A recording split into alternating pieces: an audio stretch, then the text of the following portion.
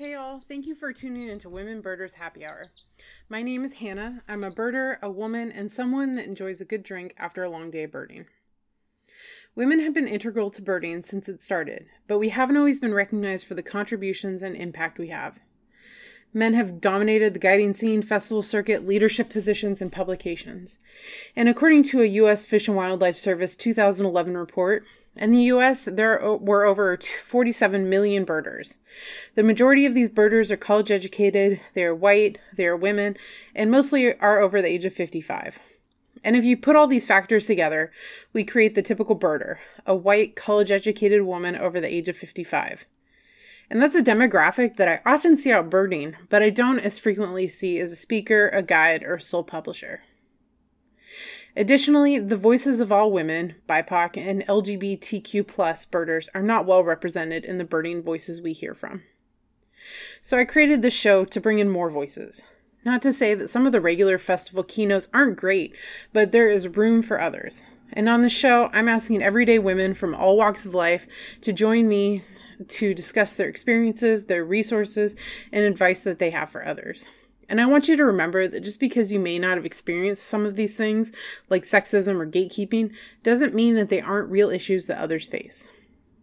And because some of these conversations are best had over a cocktail or a mocktail, I also create a unique cocktail for each guest in case you want to mix yourself a drink and join us for this chat. Birding can take you on some truly incredible adventures. And as Heidi mentions, some days are thornbill days, some days are non-thornbill days. Every day is different, and it's always an opportunity to see or hear some really cool things, whether it's in your backyard and checking out, the crows that I see in my backyard, or whether it's across the world and checking out Tasmanian thornbills. There's just so much opportunity to see cool things and experience each day as it comes. So short-tailed shearwaters are the most abundant seabird in Australian waters. They're also called yola by Aboriginals, or moonbirds, and muttonbirds by others. They're a blunt-tailed, black-billed shearwater that is one of the larger species of shearwater. They feed on fish, crustaceans, and squid by foraging, by diving from the surface of the water or plunging from a few feet above the water. And they use their wings to swim underwater and can dive up to 60 feet deep. They nest in southern and eastern Australia from September to April. Individuals will start breeding at about 5 years old and will nest in colonies on islands or on the mainland. And the majority of their activity is at night. Their nests are burrows dug in soil under grass or scrub. Both males and females will work on excavating the burrows. And these burrows can be used for many years. After mating, the female will lay one white egg, which is then incubated for about a month and a half. The nestlings are cared for by both parents, who return at night to regurgitate food for the next 2 to 3 months after it hatches. They feed the chick for 2 to 3 days before leaving to continue foraging, and sometimes they can be gone for more than a week. At which point, when the chick grows up, the adults will abandon the young, who eventually figures out what they need to do. So this species is far from decline. In fact, it's one of the most abundant species, as I mentioned, that harvesting still persists in a practice called mutton birding. Mutton bird was first used by a term first used by early settlers on Norfolk Island, who harvested Providence petrels for food, and had also turned to these shearwaters as well. And it is a huge part of Aboriginal culture, and it's an important practice that continues today of harvesting chicks and eggs that has gone on for many generations. So to make your short-tailed shearwater, here's what you'll need. 1 ounce of vodka, 2 ounces of hot espresso, half an ounce of Kahlua, and 1/4 ounce of simple syrup.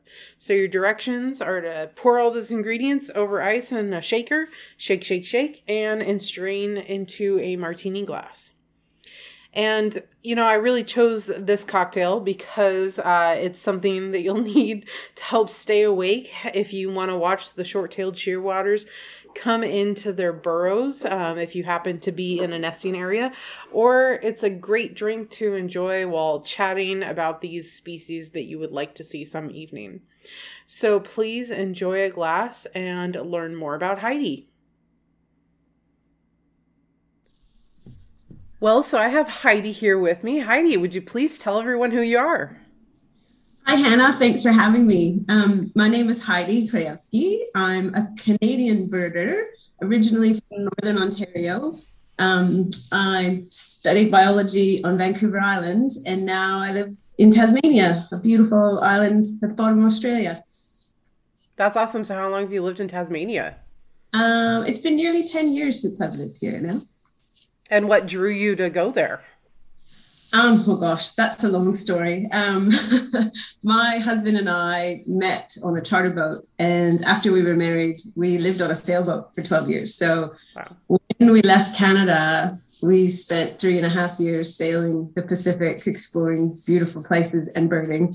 And when we arrived in Tassie, the plan originally wasn't to stay forever. We were just going to stay for a few years. My husband is Australian, so the plan was, when you run out of money, get to Australia, go back to the working world, and then carry on sailing. But we fell in love with Tassie and sold the boat, never looked back, and have really settled in and love it here. Well, that's an amazing story. So tell us how you first started getting into birding. So I've always loved being in the wilderness. I grew up in a very rural part of Northern Ontario, in the bush, basically, in Canada. But culturally, with my family and just the community I grew up, there was 3 reasons to be in the bush. It was fishing, hunting, or collecting wild berries. And I think it was my dad that actually realized I just loved being there, whether it was hours getting bitten by mosquitoes, just for the sake of it, not for the hunt and gathering aspect. And I assumed I was going to go in the military, actually, just because I was a tomboy and I loved being outside all the time. And I actually joined the Naval Reserve, believe it or not. And I remember being on the bridge of this little training ship on a weekend exercise. I was quite young. And I was having a lovely time looking at rhinoceros auklets with my binoculars. And it was such an awkward experience. I remember the captain of the ship was quite aghast, but it was wonderful. And I'm quite grateful because we both realized by the end of the weekend, this is not where I'm meant to be in the world. And I ended up getting a job instead as a deckhand on a charter boat. And I was just washing dishes and driving Zodiacs. But I worked with some phenomenal naturalists on that boat. We did 10-day trips to Southeast Alaska and the Great Bear Rainforest. And some of Canadians' most amazing naturalists would come for, these little rock star contracts on the ship. And I was just this wide-eyed sponge. And I didn't even know this sort of field of joy existed, really. So that's it. I was off. I was hooked. I remember recording my first species list in a diary while working on that boat. And very shortly after, that's when I went to university. And down the rabbit hole I went, and birds have been a big part ever since, really. So it was a sort of a weird trajectory to discover birding and just loving observing the outdoors. Well, it's amazing. So, has the ocean and sailing just always been kind of a thing in your life, or was it the Navy that really got you in on that? No, I mean, I grew up in a very landlocked, bushy part of Canada. I was always on the water in a small boat or a canoe, like I said. Fishing and hunting was a big part of my upbringing. But I was a sea cadet as a teenager. So that's what drew me to the coast each year for a part of my summer anyways. And that's what drew me towards, a possible military career. And I was just blown away the first time I saw the ocean. And I've been quite drawn to it ever since. But it definitely wasn't an early part of my life, that's for sure. I grew up on the, Oregon coast, and I have a lot of friends that are from like the Seattle area, and like the Pacific coast on the US is not necessarily somewhere you really want to like go hang out. Like there's surfers, but you don't really scuba out here so much. But I have all these friends from Seattle that are like, oh yeah, we would sail all the time. And I just feel like I missed something, growing up that I didn't go sailing. It sounds fantastic, like an amazing way to enjoy the Pacific in a safe way. Well, hopefully safely. It was a magic carpet ride, both when I was really young working on a boat. And then, like I said, for 12 years, my husband and I, that was our ticket to remote places that I know I probably couldn't have seen any other way. And we just lived this amazing sort of hippie lifestyle. But we weren't out for margaritas on a beach. We were, we'd sail 200 miles off the shore of Mexico to find a Guadalupe fur seal kind of thing. So we weren't on a normal sort of booze and cruise life trajectory, that's for sure. It was pretty special way to see the world. That sounds amazing. So in Tasmania, like when you go birding on a normal day, what does that look like for you? It's interesting. I have this sort of saying that I have a thornbill or a non-thornbill day, because birds are part of my life every day. And I work as a guide now, both on ships in the polar regions, but also as a bushwalking guide here in Tassie. And sometimes you don't have birders around you. And I call those my non-thornbill days. But thornbills are the quintessential little brown jobs in Tassie. And there's times when you just don't have time to either point them all out or ID them all. But then there's times that are just like a luxurious binge of birding. And I've got a few dear friends here in Tassie, and we'll just potter the whole day away going birding without even a set destination necessarily in mind. And there's a few things that always happen on these lovely days of birding. There's always a thermos of good coffee. For us, sometimes the quality of life isn't judged in the length of the species list, but it's a cup of coffee enjoyed with your binoculars in a beautiful setting with a good friend. That's sort of a big part of our sort of luxurious days of birding. That sounds wonderful. Yeah, a good cup of coffee sounds good. So who or what do you think has been the most influential thing in your birding? Well, I talked about those naturalists on that charter boat that I worked with when I was really young, but I'm also going to say volunteering. When I first moved to Tassie, I was already an avid birder, and it took me a few years to really connect with the bird community here. There's a vibrant bunch of people who are professional and amateur birders, and it felt like it took me a while to find them. And it was volunteering on a survey that connected me with some of the dearest friends I do have in the birding world here. And that happened to me in Canada as well. And so I think volunteering has been one of the biggest influences. You always get partnered up with somebody more experienced than you as well. So it's a great way for anyone to learn, really. So what kind of volunteering do you do there?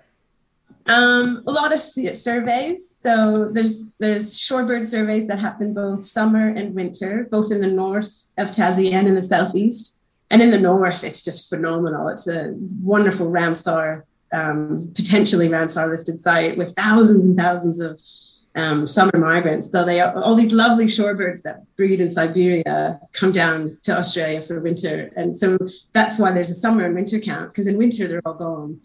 And then we get this funny thing where there's a double-banded plover from New Zealand, breeds in New Zealand, and it comes east-west. But so a lot of surveys like that. There's quite a few different surveys like that in Tassie that I try and get onto as often as I can. That sounds like fun. So, switching gears a little bit into woman birder, what has been your experience as a woman birder? I feel very fortunate. Like I said, there's a thriving community of both professional and amateurs here in Tassie, and a lot of them are women, and they're inspirational. And I feel like being a woman hasn't held me back here in Tassie for sure. I can think of at least one instance, this is probably over 20 years ago now, where, I lived in a remote part of Canada and I volunteered on a breeding bird atlas. And because I was in a remote part of Canada, my regional coordinator was thrilled, because it's always harder to get volunteers, away from the cities. And it's actually possibly what hooked me on really, really listing a lot of birds. I was just getting really into this atlas, and I was doing point counts, and, everywhere I went, I was listing things and writing down data. And a couple of weeks into this project, I got this random email from some old dude, one of those old gatekeepers. And it was so disheartening. And I can't remember the exact wording now, but it was something like, who gave you permission to do point counts on this survey?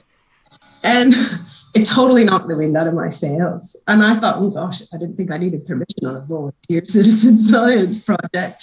And I reckon he had no idea how that shook me as a young female birder at the time. I mean, luckily I'm too stubborn to have let it sort of stop me for very long. And I realized afterwards, he was probably just trying to vet, are you an experienced birder? Or are you sending us a bunch of rubbish data? But the wording was not encouraging at all. And so,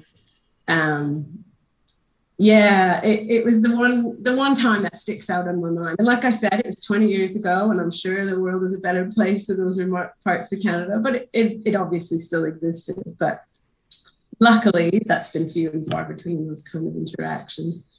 But it also made me realize you never know when you might even accidentally sort of give someone a major road bump in their sort of volunteer or amateur birding world. Yeah, so on that, how do you feel that we can be more supportive of beginner birders? Well, I take that interaction with that old fellow as a really good lesson. We might not even realize when we might be mentoring someone or influencing their choices or their enthusiasms. And I think it's just good for us all to remember every time we interact with another birder, and we might not even realize that they're less experienced than us, at least to begin with, be gentle. We're all allowed to make mistakes, and we can be gentle with each other and encouraging and not sort of jumping horribly on each other, because you just never know what influence you might have on other people. And it's just really healthy to remember that, I think. Yeah, I agree. And, with that lesson that you learned, language matters, and the words that you say, can have a big impact on someone, even if you don't have that intention behind it. That's right. Like, he might not have meant to intimidate the hell out of me, that fellow. But like you said, language matters. And it's really good to remember that with everyone you interact with. So do you feel that you found your place in the birding community? I think so. It probably took me a little while. When I first got, like I said, it took me a while to meet the local birding community here, but I feel comfortable where I am. I've very recently joined the BirdLife Tasmania committee, and partly that was inspired because I wanted to make it encouraging and inclusive for other people. But yeah, I think I'm getting there. I feel comfortable where I am and who I am in the birding community here, which is lovely. That's awesome. So I know you've had probably just many amazing birding experiences, but do you have maybe one or two that are the most memorable? The one, I feel incredibly fortunate in that a couple of years ago, and it was during COVID, so it was more good luck than good management, but my husband and I spent 6 months as the volunteer caretakers on a remote island. Wow. And it's called Metsyker Island. It's on the southwest corner of Tasmania. And it's an extraordinary place. It's only about 4 kilometers long, this island. It's covered in thick prehistoric rainforest. But it's also home to about 500,000 pairs of burrowing short-tailed shearwaters. And so it's just this thriving place. And it also has diving petrels and prions and all sorts of other things nesting on it. But we were there for 6 months over summer, just the two of us, no one else on the island for 6 months. And every single evening at sunset, we'd stop everything, no matter what project we were on, down tools and watch the birds arrive, because they only come into the island at night to avoid predators. And the sky would just fill with these thronging birds coming ashore. And then they'd be crashing through the forest, and the sounds, what was a quiet island during the day just becomes this cacophony of these nesting birds. And that happened every single night while we were there. And then in the morning, like, it's such thick rainforest, in the morning, these birds, they need a bit of a runway to take off. And so any little bit of cleared land, like the lawn around the little house where we lived, or there's like a helicopter clearing for a landing pad, they would just pour out of the forest along the tracks to find these clearings to take off. And it was literally like a river of seabirds walking along the pathways of this island and taking off en masse just before dawn every morning. And it just felt so incredible to witness this, this amazing, rich place here in Tassie. So that definitely stands out in my mind of birding experiences for me. That's amazing. So what kind of work did you do there? We were volunteers for Parks and Wildlife who manage the island. So a lot of sort of land management, you know, like I said, we mowed the lawn, which seems funny on a remote island, but it felt lovely because I felt like I was mowing the lawn for the shearwaters. We also had to do the weather observations a couple of times a day for the Bureau of Meteorology. And there's a lighthouse on the island that's been there, about 130 years. So it's a heritage listed building that we sort of look after and maintain. And so it was just a magic, you know, because we were mostly there as volunteers, you know, you sort of worked as hard as you could and wanted to, but you had plenty of time to lean on your shovel, as I used to say, because there was such a beautiful array of birds and life around too.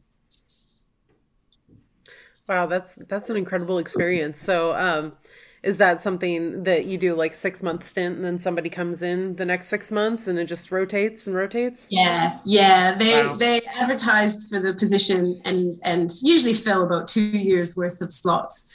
And you get about 4 days with the previous caretakers and the parks ranger to make sure, you know how to operate all the equipment and the communications and everything else. And then that helicopter flies away. And it's possibly one of the most profound moments when you listen to the helicopter disappear into the distance and you look at each other and you think, wow, this is it. For 6 months, we're alone on this island. And then 6 months later, the next couple come and you can see their excitement, enthusiasm in their eyes. And at the same time, your heartstrings are sort of being pulled because you've just formed such an incredible connection to this wild place. And it's time to give it up and let someone else experience it. So, wow, that's such an amazing experience. So I imagine that that's not a place that most people can go, but where do you think, what's a place where you think every bird should try to go? Well, this one's a bit more geared back to Canada. So for all the Canadians listening and for anyone who can, I think everyone should try and see Haida Gwaii, which is the archipelago on the west coast, close to the Alaska border. Used to be called the Queen Charlotte Islands. It's just this wild, rugged, beautiful place. It's got ancient murrelets and storm petrels, and the same shearwaters actually migrate past. I remember sitting on a sailboat off the Haida Gwaii once, and the wind had died, so we were sort of not really sailing very far, but this river of shearwaters flying by on their migration. Little did I know back then that I would sort of see them on the other end, but it's just such a rich, wild, beautiful place to see seabirds. Even if you're not at sea on a ship, you know, it's just a really wild place to see birds. Well, it's a great suggestion. I'm definitely going to have to try to go there someday. So what changes would you like to see in the birding community? I would like to see everyone value the bird as much as we value our own experience with the bird. You know, what I guess I'm trying to get at is just a real pressure on the ethics of birding. You know, I really get frustrated when I see someone with a camera or even just binoculars trying to get closer and closer and closer and eventually putting that bird off. And I just think we really need to value the lack of disturbance in that bird's life more than our own sort of photo or species list. You know, we put so much pressure on birds everywhere in the world. It's just the one place we can really sort of pressure ourselves to behave as best as possible. Yeah, I totally agree with you there. So what do you think has been the most valuable thing you've learned from birding? I think humility. And what I mean is that it's okay to be wrong. Sometimes you don't see a bird well enough, or you even just accidentally mis-ID something, and it's okay. We're all learning. None of us are ever going to know everything. And, you know, even the experts, they might get it wrong once in a while, or things might change. And so just the humility to sometimes admit that I got it wrong, and that's okay. It's a really great lesson that birds have definitely taught me. I totally agree. Well, Heidi, thank you so much for sharing all of this amazing stuff. I'm so jealous about your time on the island, and I'm going to have to look that up and see if I can get on the wait list. If folks want to find out more about you and the amazing things that you've done and you will do, is there a way they can do that? I'm on Facebook under my name, and I'm sort of quietly in the background helping with other people to run the BirdLife Tasmania Facebook page these days as well. So I'm in there. Okay, so we'll look for you there. Well, thank you so much for sharing and taking the time to talk with me. Thanks, Hannah. So thank you so much, Heidi, for joining me for this episode. It was so fun to get to know you. I just am so blown back about all your cool adventures you've been on and would definitely love to follow in your footsteps someday. And, you know, I got to learn to sail and do all these really cool things that you've been doing. So, but it was so fun to hear about your adventures.